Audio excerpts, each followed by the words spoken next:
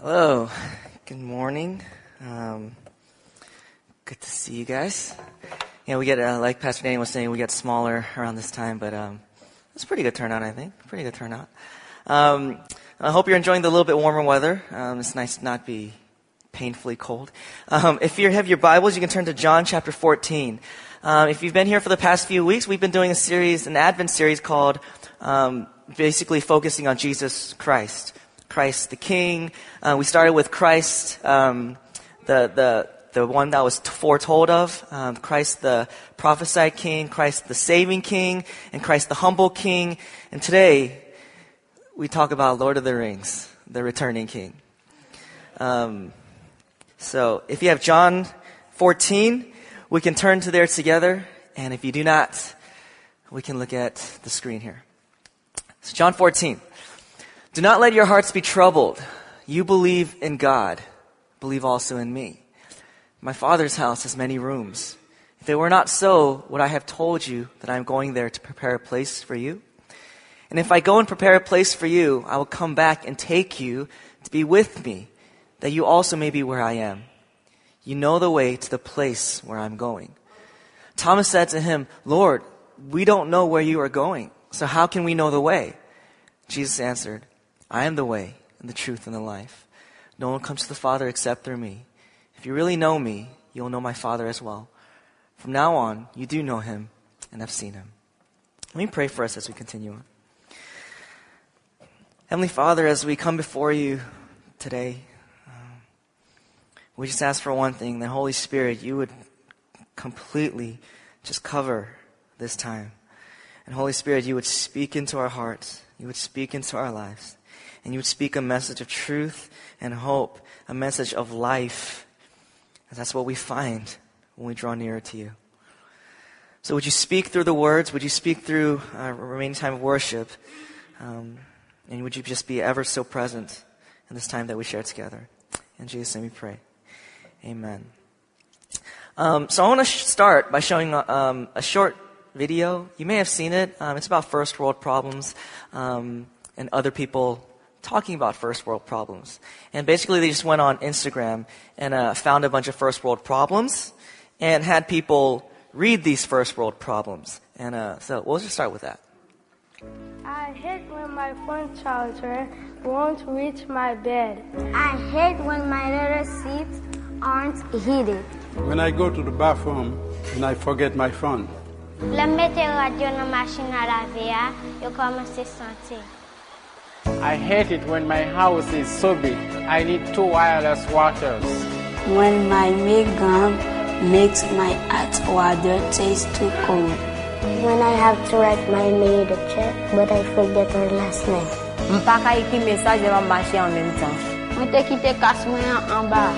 Moi raï les voisins a bloqué internet là. I hate it when I tell them no pickles and they still give me pickles.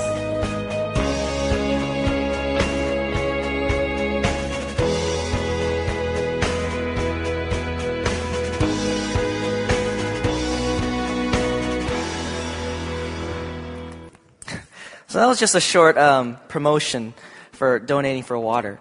But just to get a glimpse of a lot of the things that we deal with in our everyday kind of things we complain about, I went on Instagram and looked for my own. And I found a few more that are kind of entertaining. A girl's biggest struggle now is finding the perfect filter. Basically an Instagram problem there. I don't know what to have for lunch, and I'm like starving. So yeah, we have a lot of problems. Sometimes we have so many options that we still starve because we don't know what to eat. Thought we deserved Peking duck for just us two, and now we're too full to enjoy it. Oh my gosh, I'm so full. I can't enjoy the rest of my food. Boo, why can't I just buy shoes that fit me properly? So I'll just buy another one and see if that one works, and I'll just buy another one and see if that one works, and we'll see where we go from there. Saying goodbye, putting the vampire away for winter. See you in April. I gotta drive my winter car and put away my Escalade. Oh my. It's uncomfortably hot in my room, but I need to feel the weight of covers on me to fall asleep. First world problems. If I stay in bed, I'll be warm. If I get in the shower, I'll also be warm. But the distance between the bed and the shower, no, that is not warm. You know, I feel you, you know, like, it's a struggle to get through this. It's a problem we have. And lastly, if you know the problem with sriracha, oh noes. That's an empty bottle of sriracha. You know, what are we going to use? And I know some of you, you go through a bottle of this like once a week because we love this stuff. But this, if we look at a lot of stuff that we complain about, in our daily routine, it's first world problems. Now, not everything we complain about is like that. We do have some real problems too. You know, there's divorce in our society. There's bullying, self-image issues. There's real poverty in our first world. But whether it be something kind of petty that we just complain about or some of these bigger things, we always have some way to pursue a solution, right? If I'm being bullied, I can pursue a solution and try to build some self-confidence maybe, or learn how to confront problems, or if we're not making enough money, we can pursue jobs, pursue careers. If we don't have shoes that fit properly, we go buy another pair of shoes. But there is one problem that as a culture, we love to just be in denial of. There's a problem that instead of facing it head on, the best we often do is just try to deny it for as long as we can and push it off. The problem of death. It's a problem. It's a problem. In fact, in life, it's the only sure thing. You're born and you die. Everything in the middle is, who knows what's going to happen. The only sure thing is the one thing that as a culture we deny the most and try to not confront, try to not talk about, and try to just figure out later.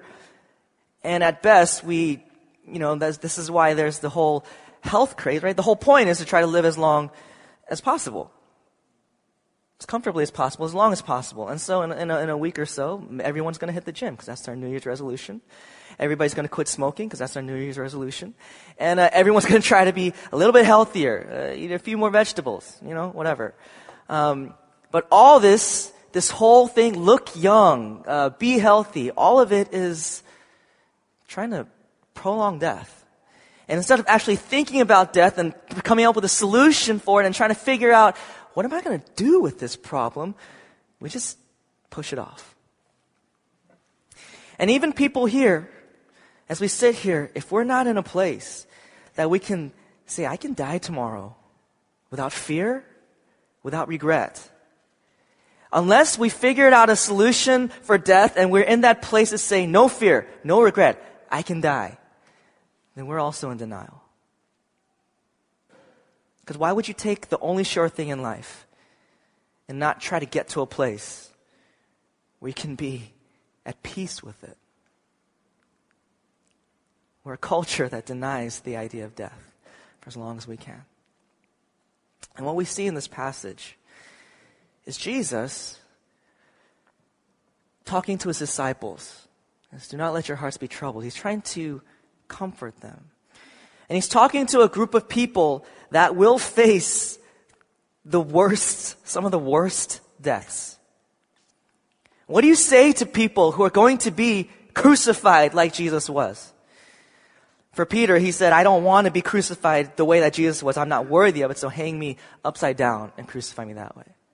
What do you tell someone who's going to be burned alive to comfort them? What do you tell them? Someone who's going to be boiled in oil or have boiling oil on them and then survive to live through. What do you tell that person to give them comfort?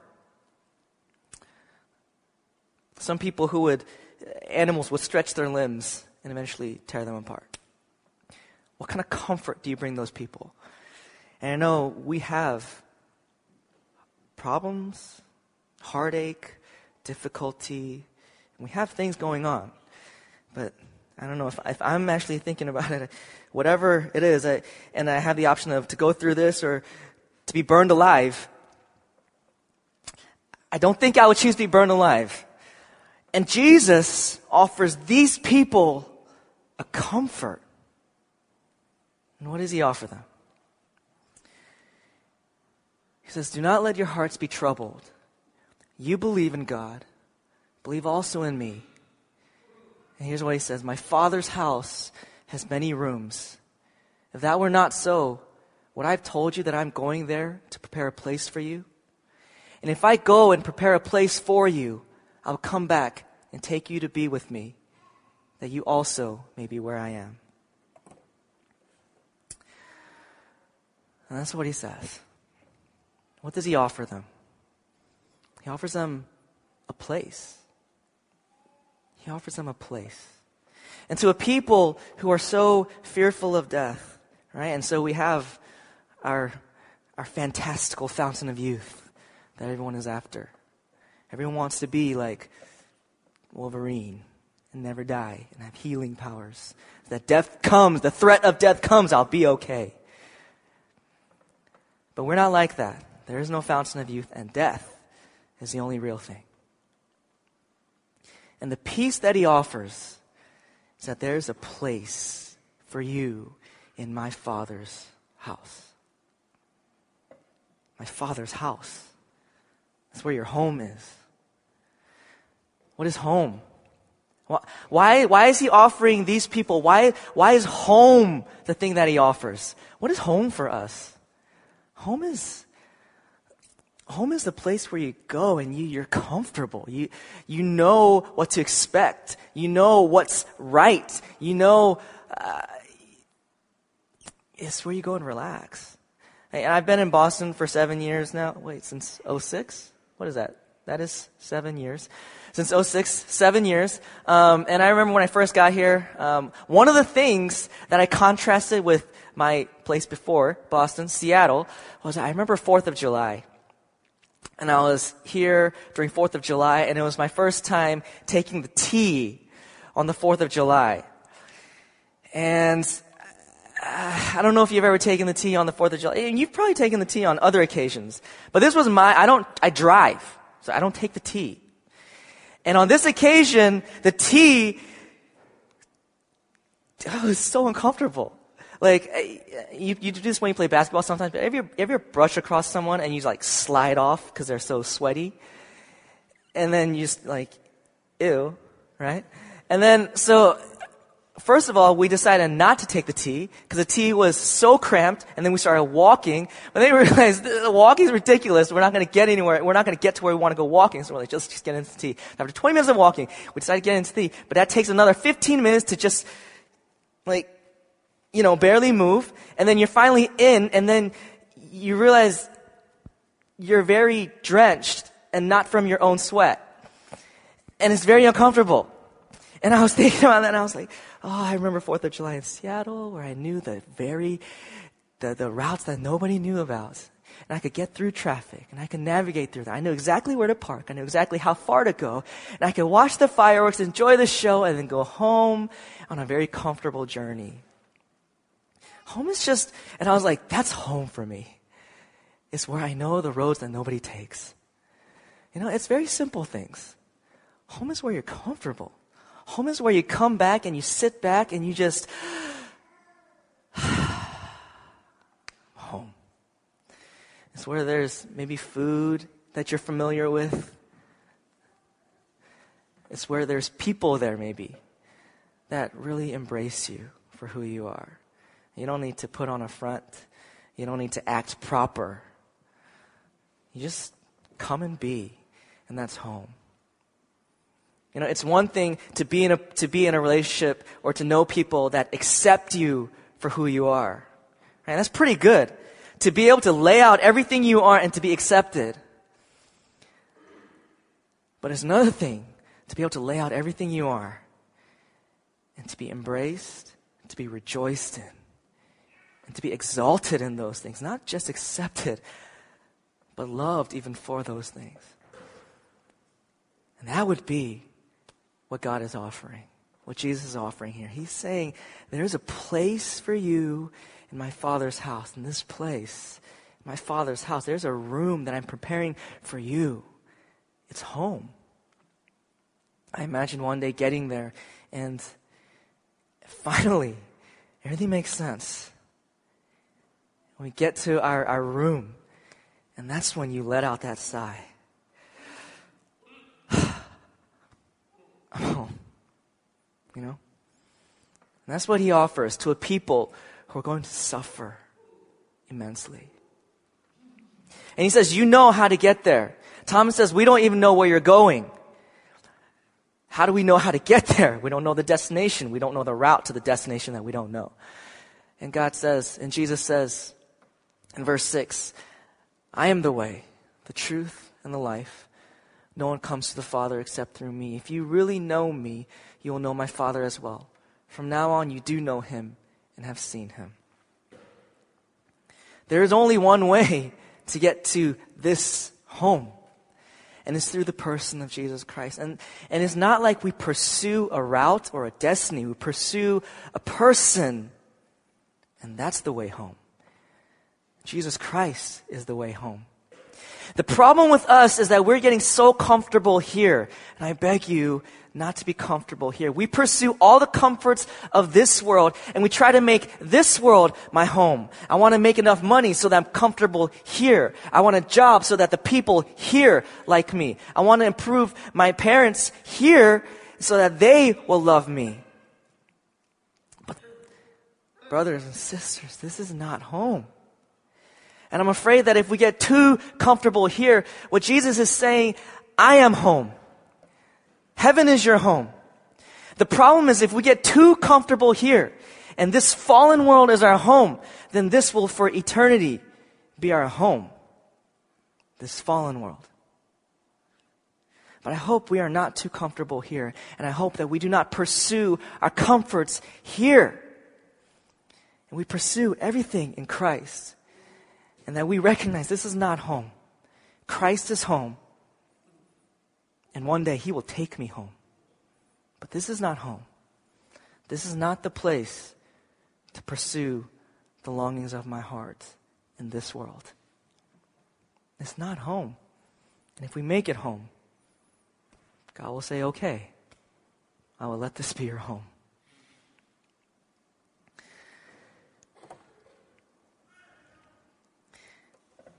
And so we see here that Christ promises that he's coming back. He will take his people with him to their real home. And to get a little bit more of this picture, I want to look into the book of Revelation, which tells us of a dream picture that John has.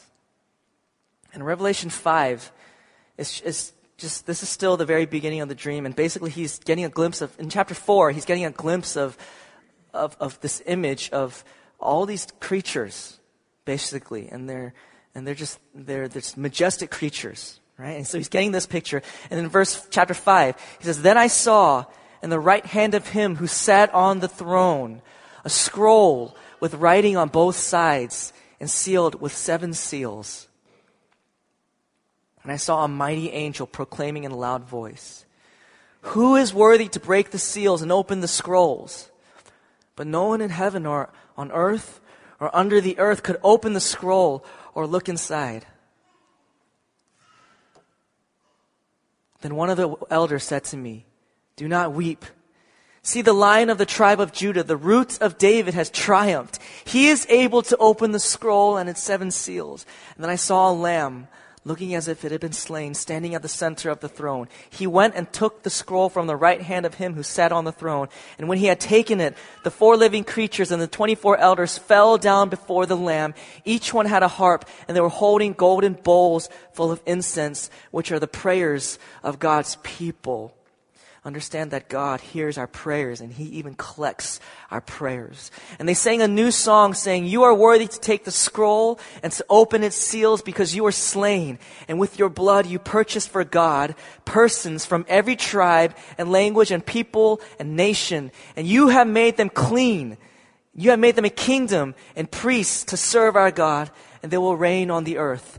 Worthy is the Lamb who was slain to receive power and wealth and wisdom and strength and honor and glory and praise. To him who sits on the throne and to the Lamb be praise and honor and glory and power forever and ever. So here we see John in this dream. He has this picture of a scroll. And if you go back a couple of weeks, we talked about that in the beginning was the Word. The Word was with God, and the Word was God.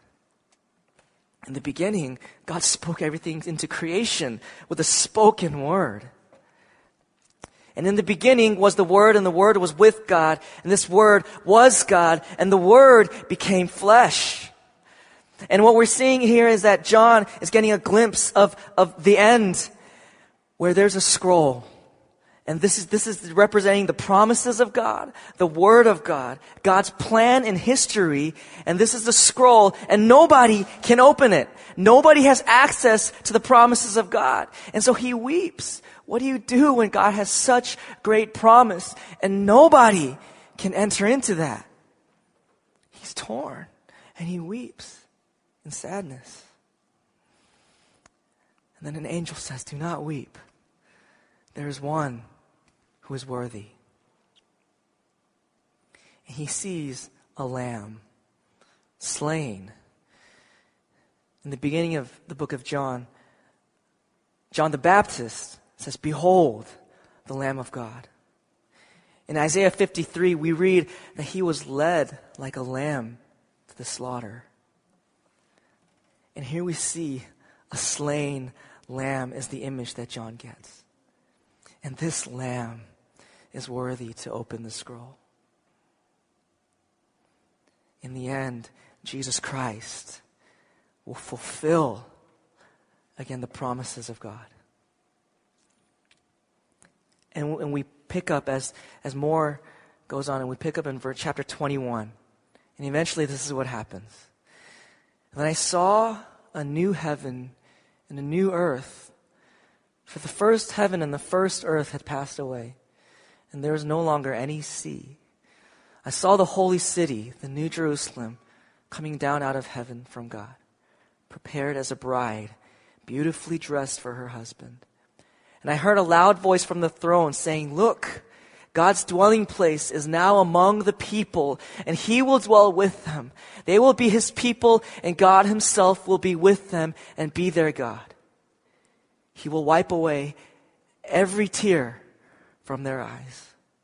There will be no more death, or mourning, or crying, or pain, for the old order of things has passed away. He who was seated on the throne said, 'I am making everything new.' Then he said, 'Write this down, for these words are trustworthy and true.' He said to me, 'It is done. I am the Alpha and the Omega, the beginning and the end. To the thirsty, I will give water without cost from the spring of the water of life. And those who are victorious will inherit all this. And I will be their God, and they will be my children.'"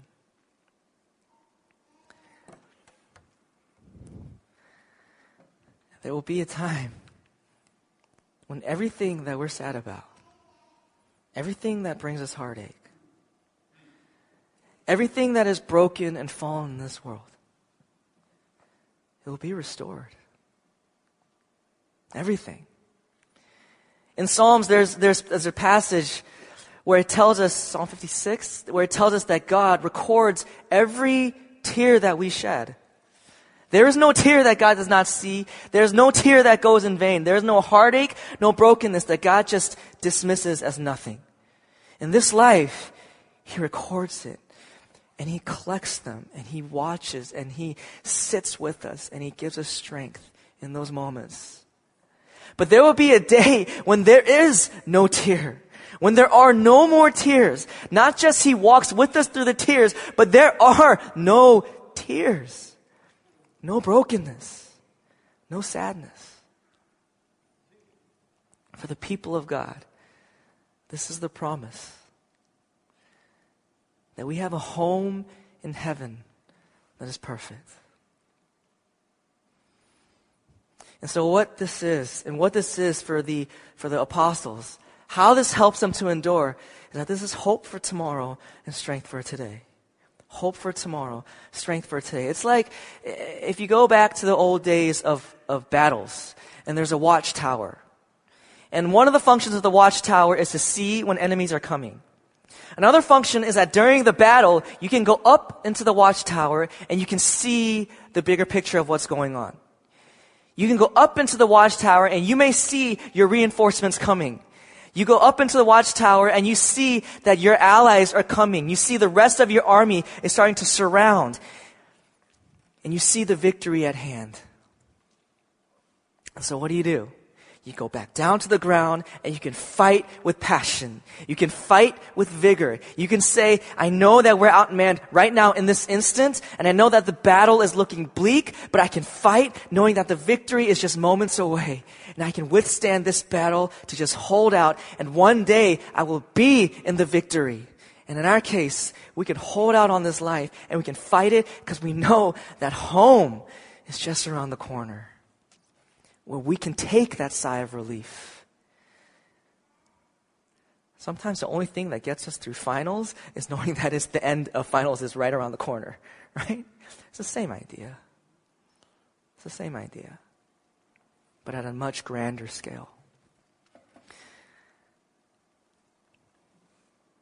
There's the song, I've decided to follow Jesus. And I don't know if you know the story of this song, but it's amazing. We sing it, and recently there's been this boom of inserting that line into other songs, right? And so we sing this line, I have decided to follow Jesus. But those lines did not come cheap. Those lines which we still sing, and we sing as an anthem to give us hope, they did not come cheap. About 150 years ago, there was a revival in Wales, England.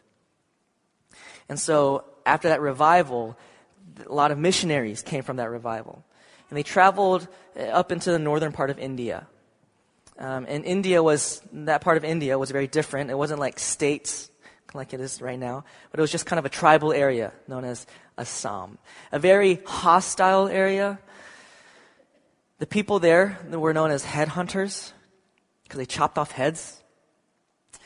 It was a violent area. And the reason they chopped off heads was because as you entered the age where you get married, you go around and you chop off as many heads as you can to show that you can protect your family, to show that you are strong and you are worthy to marry someone and to protect a woman. And so many people died, and many people were very vicious, headhunters. And so you would parade these heads as your trophies to show how strong you were. And so this is the area that the missionaries went into. And it was a tough area, needless to say. But at least one missionary, one Welsh missionary, did break in and was able to convert a man and his wife and his 2 children. So this much we know, that one family was converted to Christianity. And this family started to affect their tribe. They started to share about Jesus. And people were being affected by this. And they were starting to reach more people in their tribe. Now, in a tribe, you can't just do anything without the permission of the chief. If it's not okay by the chief, you can't just go and mess up his tribe not according to his rules. So the chief has a problem with this, and he's like, what's going on? Why is my tribe changing? And they're trying to do different things, and their values are changing. What is going on? So he gathers his tribe in, and he brings the man and his family to the front. And he says, if you don't renounce Christ, this God, then I'm going to kill you. And that was the moment when the man stood there. He didn't say much, and he just sang. As his life was on the line and his family was there with him. Saying, I have decided to follow Jesus. I have decided to follow Jesus. I've decided to follow Jesus. No turning back. No turning back. That's it. And of course, that infuriated the chief. He was furious. He said, kill the kids. Kill the kids. And so archers. And these are not gunmen. They don't die instantly. They're archers. The kids fall over, half alive, twitching next to him. And the chief says, if you don't renounce Christ, you will die. And your wife will die. And he sings again. Though none go with me, still I will follow. Though none go with me, still I will follow. Though none go with me, still I will follow. No turning back.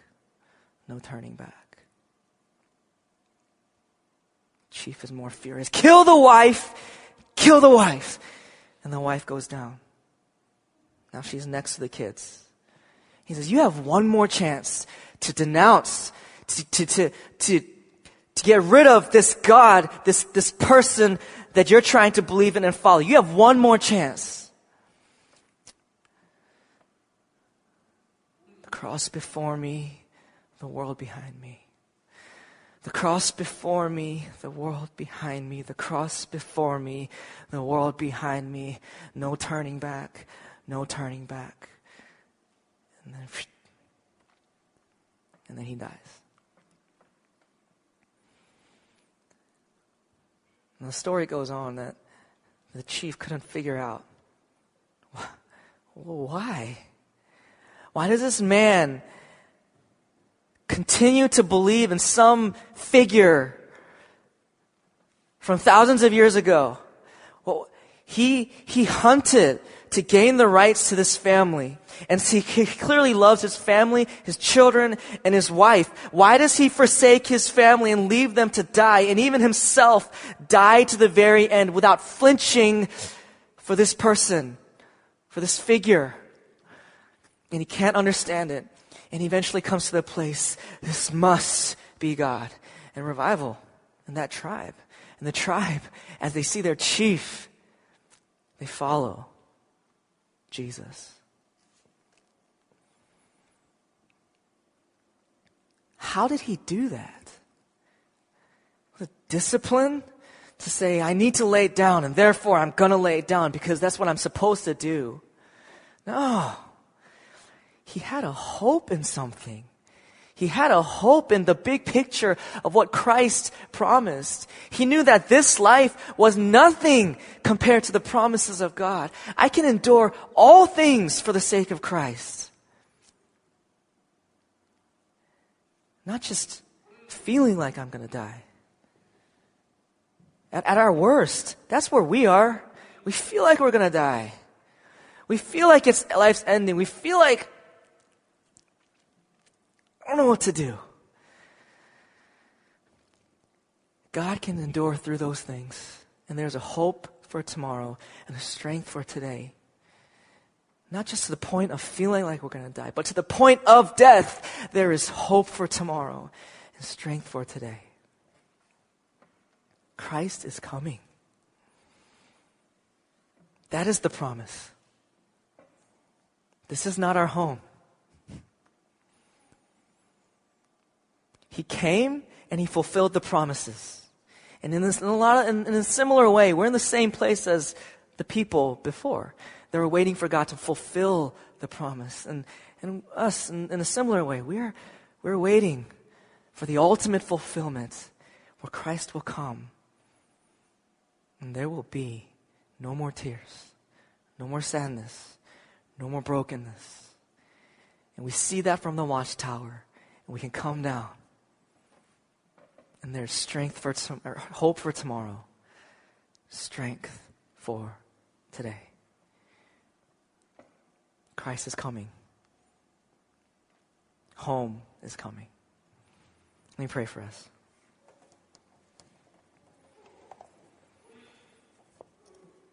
Heavenly Father, we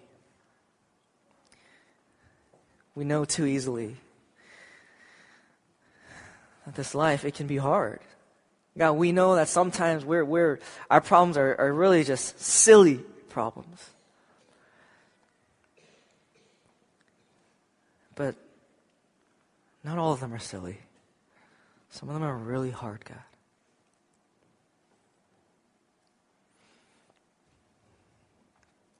So we only know that we need a greater hope. And God, you promise that there is the ultimate hope that lies ahead.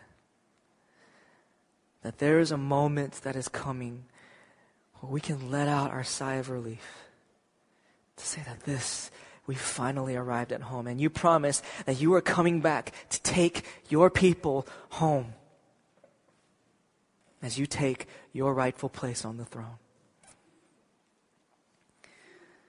And so God, I want to pray, Holy Spirit, that you would speak that truth into our lives. And as it gave hope to the apostles, as it gave hope to inspire a song that gives us hope today, as it gives that kind of incredible, beyond understanding type of hope, would we have that hope through the person of Jesus Christ? We don't pursue a destiny. We don't pursue a method. We pursue a person. We find that home, that the way, the truth, the life, the hope, the grace, the joy, the fulfillment, the peace, everything is found in the person of Jesus. As your people, God, we don't run from death. We're not fearful of death. But because of Jesus, if death were to come tomorrow, today, right now, we only know that home is awaiting. We can die without fear and without regret.